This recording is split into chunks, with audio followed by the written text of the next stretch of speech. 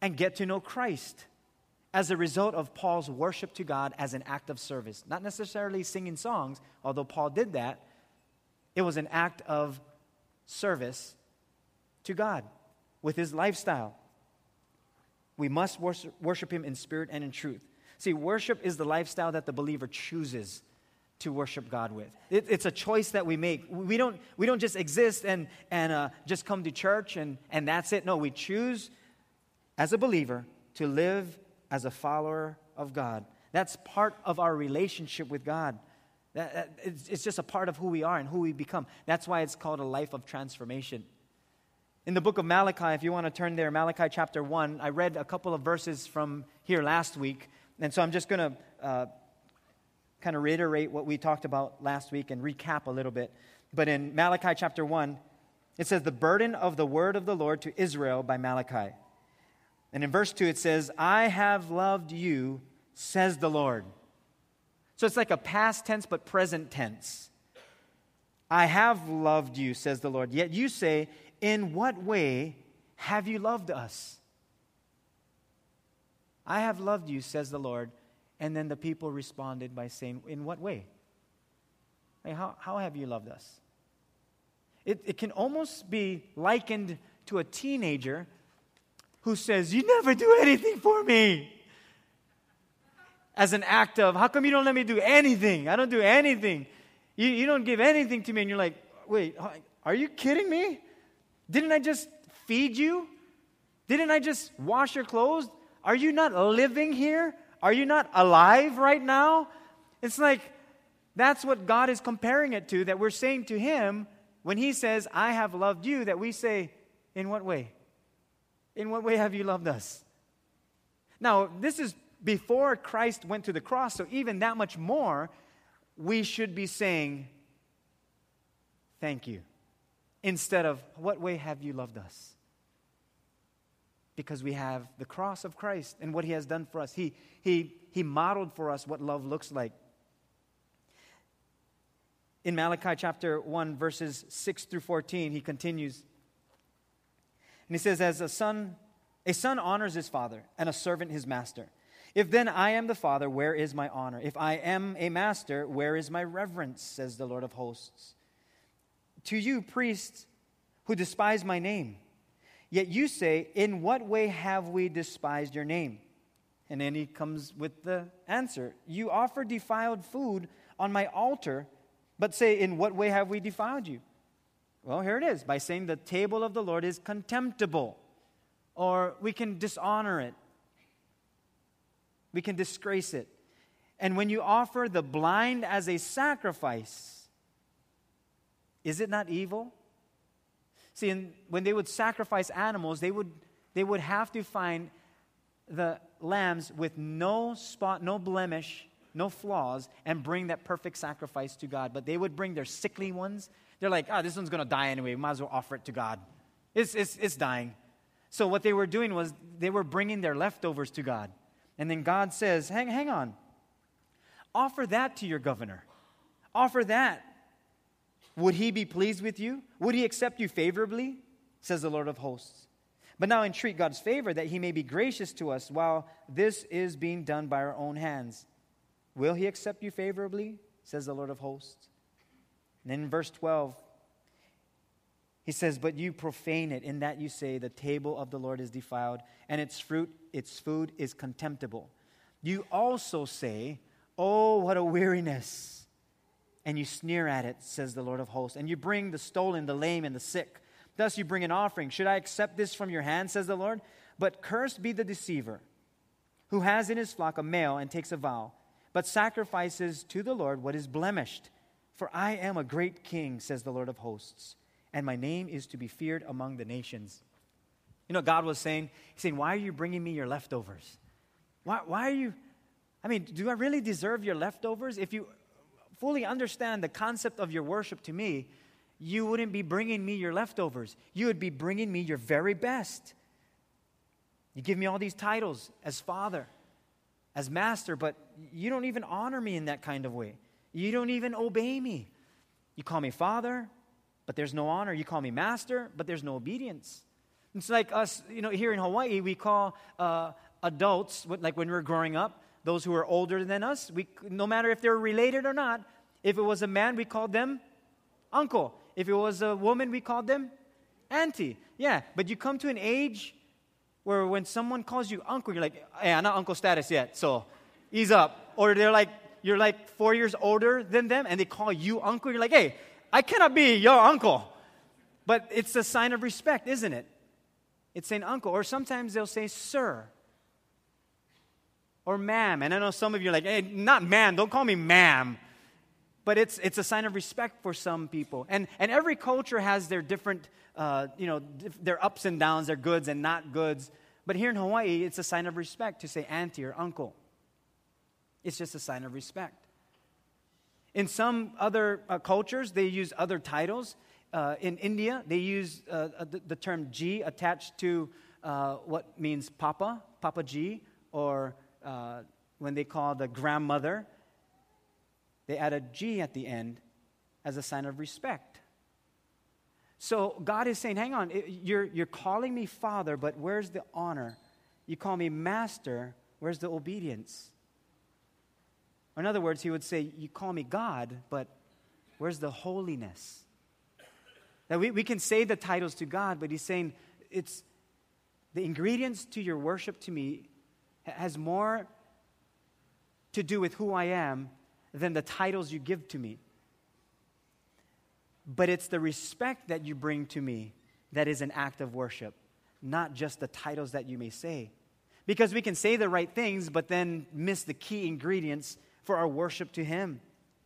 See, God is making the point of when worship has lost its worth, and when we see worship as less than, when that which is specifically said that this is worthy as our worship to God, that we treat it as worthless. He's saying, how can you treat that which is defined as holy, that which is worship, and you treat it as unworthy, that it's worthless? Some of us will, first thing in the morning we'll pray. Some of us pray because we're in panic. We're like, oh, Lord, help me for today. Some of us pray for the actual prayer of, Lord, thank you for the day and thank you for these things. And you set up your day that way. Or you get on your knees before God. Some of you, before you go to bed, you say a prayer. That's an act of worship. It's a lifestyle. In fact, we'll get on our knees because it's an outward act of what's happening on the inside. We're bowing down to God. And we're saying, you're worthy of our very best physically. So I'm going to bow down before you. I'm going to prostrate myself before you because you're worthy of my very best. I'm going to give my very best to you. That's what that word worship actually means. Our Bible has been translated in the New Testament from the Greek language. So the Greek word for worship that they use is a word that means to prostrate yourself. That you fall face down before the Lord. That's the word they use for worship. It's the same word. When we can bow down before God, and even when you're driving, you're not bowing down. It's an act of humility in your heart. That there's an act of worship there, that you're saying, no, I'm worshiping you with my heart, with my body, with everything that I have. That we give attention to him. We don't give more attention to other things. We're saying, Lord, I want to give you my undivided attention. And now here's the struggle, and this is a big-time struggle. We get distracted so quickly. So quick, because we have things that distract us. We have these things that can distract us. We have TV at home, we have the internet, we have all the information we need at any time we want. And we get distracted quickly. We get distracted when we're at home sometimes. If we're supposed to be doing something, we get distracted. Or maybe you're supposed to be studying for an exam and your friends want to go out and distraction. They're like, you can cram it in. You can do it last minute. Only going to take you 4 hours to finalize that. And so we get distracted. It's like the Lord is saying, yeah, you're going to get distracted in the world. Just don't let the world distract you from who I am. Because when worship becomes worthless to us as a lifestyle, not as singing songs, but when it becomes worthless, then we'll come to the same place as the book of Malachi is saying, that we'll say, it's now weary on my life. Or we'll even say it in this way, it's just too hard.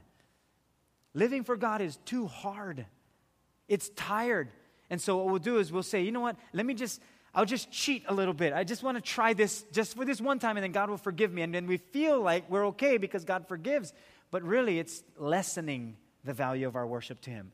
It's like cutting short the potential that God sees in us. And God is saying, what are you doing? I have potential in you, so give me your very best in your time, your affections, your finances, your heart, not your leftovers. Because when you give me your leftovers, what can I do with your leftovers? It's not holy and acceptable unto me. I'm a perfect God. Therefore, if you give me your leftovers, you're lessening the value of your worship to me. And I don't think we want to do that. I don't think any of us want to lessen our value of worship to God. I think we want to worship Him with the highest value. That's why we're here tonight. Because we're saying to the Lord, I want to give you my very best, and I'm going to do my very best to worship you. Here, I'm going to give you 4 key ingredients that we're going to kind of finalize tonight.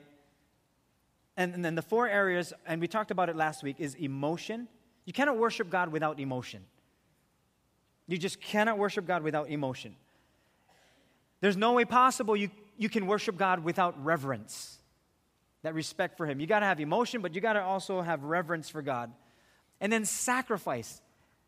There is sacrifice when it comes to worshiping God. That's what was happening in the Old Testament. All the animals that they would sacrifice, that was their worship to God. Our emotion, our reverence and sacrifice. And then finally, purity of heart. To worship God without a pure heart, not possible. We got to worship Him with a pure heart. And these 4 areas, your emotion, your reverence, your sacrifice, your purity of heart, brings together all of who we are to God. Your heart, your soul, your mind, and your strength. It brings it all together to worship God. In verse 8, when God says, these things that I'm asking of you, you bring these sacrifices to me, and the blemished lamb, you're bringing the blind, the sick, the lame. What we're actually saying is, Lord, these are valueless sacrifices that we're giving to you. They hold no value, but we're going to give it to you anyway. And any valueless sacrifice brought to God is actually no sacrifice at all, because there's no value in it. A sacrifice must have value in it.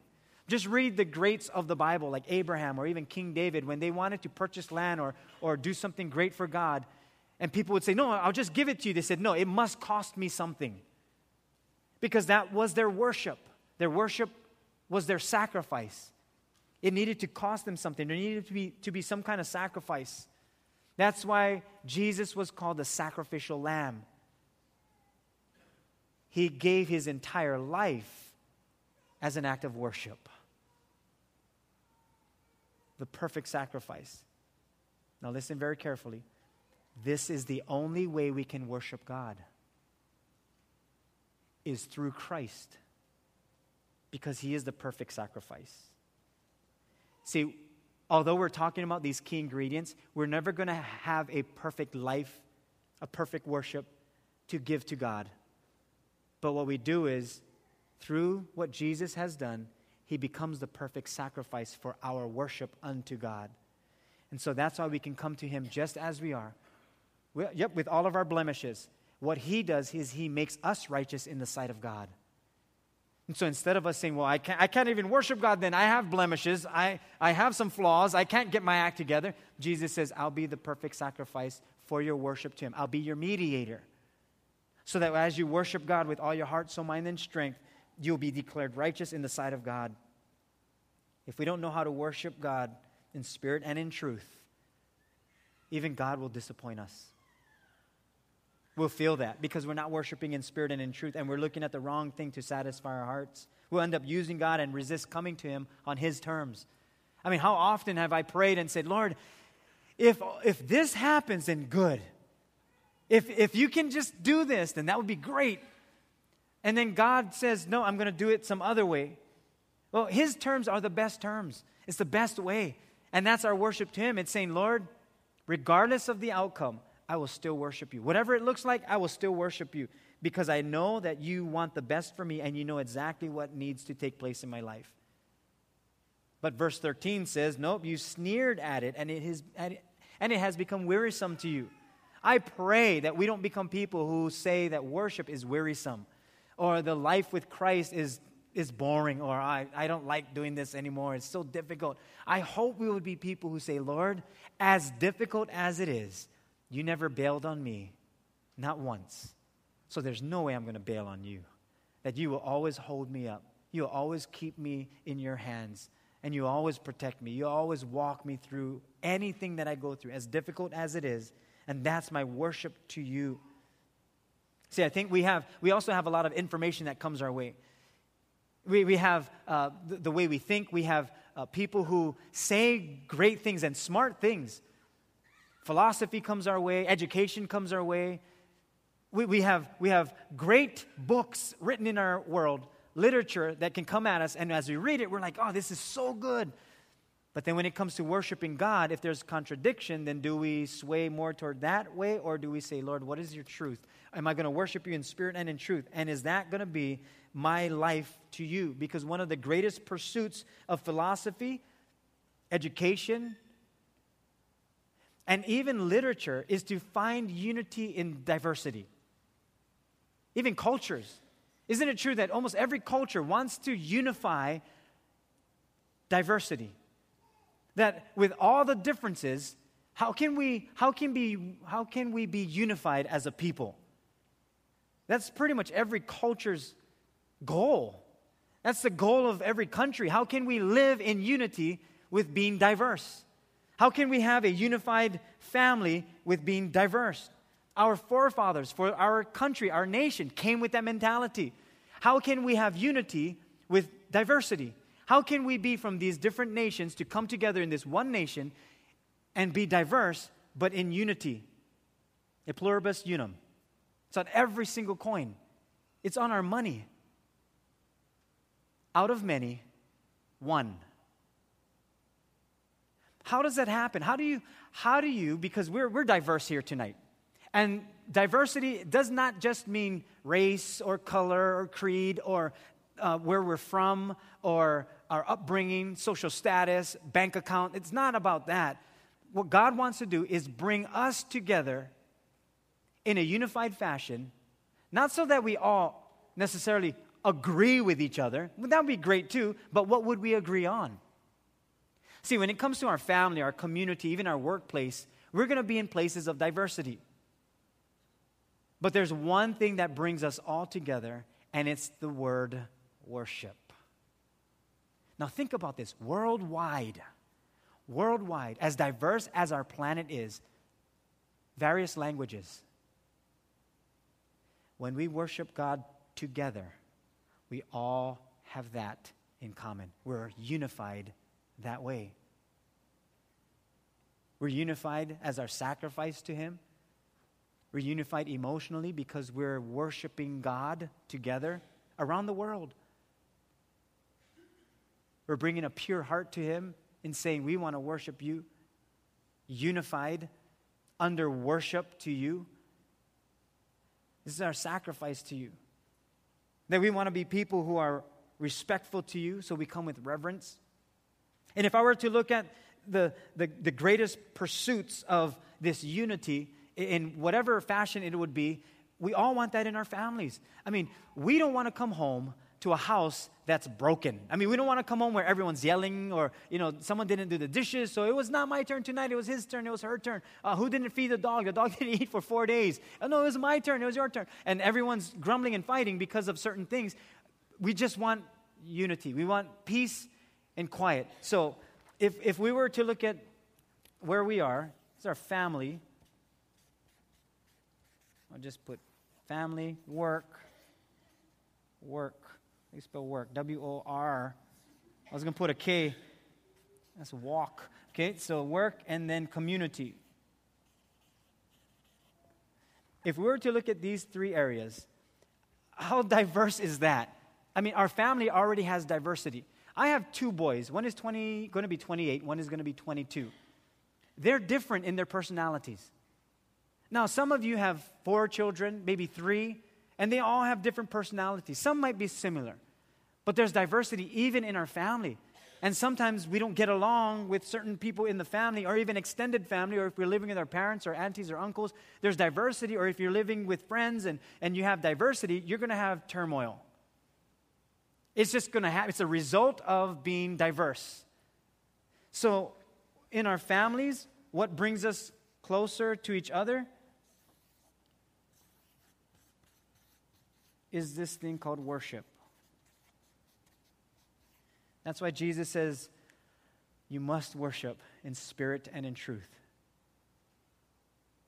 Because that's what brings everybody together. It's this thing called worship. At work, worship. Community, worship. All up until God. Now, here's the problem, though. Not everybody in your home worships God. Not everyone at your workplace worships God. Not everyone in the community worships God. If everyone worshiped God, it would be called heaven. But we look forward to that one day. Up until then, family, work, community, we just do our very best in these three areas to worship God. Emotionally, sacrificially, with reverence. That as we're worshiping Him, we're saying, I'm just going to do my very best to bring a pure heart to you, to worship you, because that's what brings everything together. Our unity in diversity makes up a powerful act of worship to God, even in this room. That's why it's one of the most difficult things that non-believers have is not with Christ, it's with believers. Because they'll say, wait a minute, don't they go to your church too? And they go to your church, but why are they fighting? How can that believer and that believer be fighting? Well, here's the answer. Because we're not worshiping God. We worship self more than God. Oh, no, they got to apologize. No, their fault. And it could be true. It might be their fault. It could be. But are we going to worship God, or are we going to turn the arrows and worship self? There's only one thing that brings unity. It's worshiping God. That's what the philosophers wanted to do. The educators, they wanted to bring unity out of diversity, which is a university. They wanted to bring unity out of diversity. It's not a new concept. It's God's concept. And when He brings us together as family, as husband and wife, whenever there's conflict, it's a result of not worshiping God. And it's not about singing songs. It's a part of it, but it's our everyday lifestyle. It's our worship unto God, those 4 different areas. See, worship takes us to a different level of living.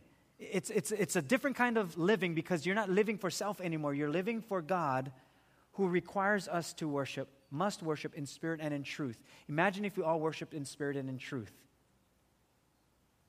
Because if we're trying to worship out of feeling only, or if it's the right time, or when everything's going well, then we're not really worshiping Him in spirit and in truth. We're just waiting for the right moment where we feel good.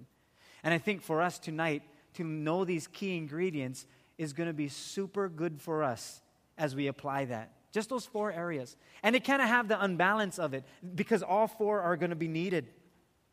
And when worship is included in it, it balances out our emotions, our sacrifice. It balances out our respect for God. It helps us with purity in heart because we're worshiping Him. And when we come to the understanding of worship, we're still going to have within us the spirit of pride or jealousy or envy, backbiting, gossip. We're still going to have that. Unforgiveness or betrayal, lust. But there's one thing that gives us the strength to honor our vows as a married couple. And it's our worship to God.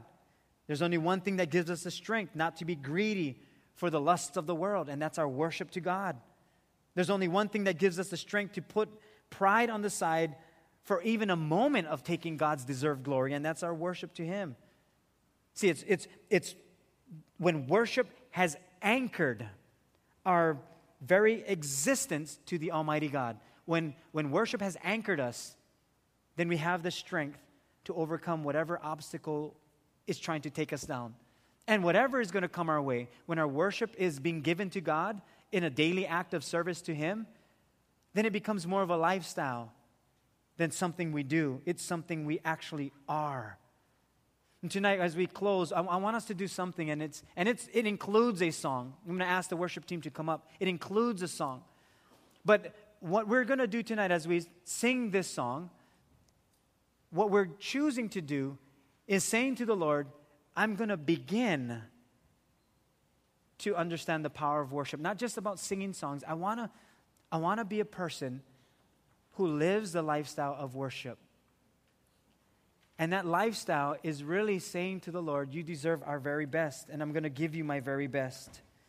I would hope that for us tonight that worship has not lost its worth, that God is who He is, and He is worthy of praise, glory, and honor. And we would come to Him in spirit and in truth, and come to Him with pure hearts, with reverence, with a sacrifice. I'm going to ask you to bow your heads for a moment as we pray.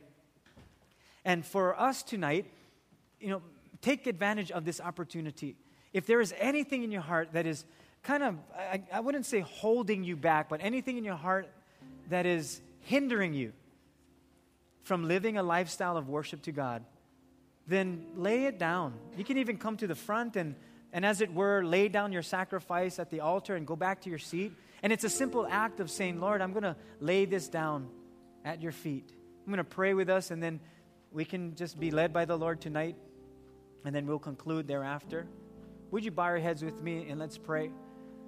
Lord, we're so grateful that as we learn about worship, what that looks like, that we would be people who not just sing songs to you, but we worship you in spirit and in truth. And right now, Lord, we ask for our hearts to be cleansed by you, that our hearts would be purified, sanctified, or set apart for you, that you would be glorified in all that we say and do from this point on. Will we make some mistakes, Lord? Yes, we will. Will we have some speed bumps along the way? Yes, we will. But along with that, Lord, we're going to continue to learn the power of worship. That it is about your presence. That although we step into your presence, you're always there. You're always available. You never leave us. You don't forsake us. You don't leave us abandoned. So our worship to you really is well-deserved. That's what worship means. It means worthy. You're worthy. It's our worship to you. And so tonight, Lord, as we kind of examine our hearts and sit before you, whatever our lives look like from this point on, can you just give us reminders that worship is not just singing songs. It's when we're speaking to each other. It's when we get up in the morning, how we treat one another, how we react when things don't go our way, how we respond when our prayers aren't answered the way we would want it to be answered. That worship is everything we do in this world. We must worship you in spirit and in truth. And without that, we're not able to worship you. So teach us how. We just want to present ourselves to you, holy and acceptable. Because it is in your presence that will make all the difference. So Lord, tonight, our heart is simple. That as we sing to you, we would understand how good you are. Would you stand with me tonight as we sing unto Him? And if you need to, you can come forward and pray and lay it at His feet. Let's sing to Him.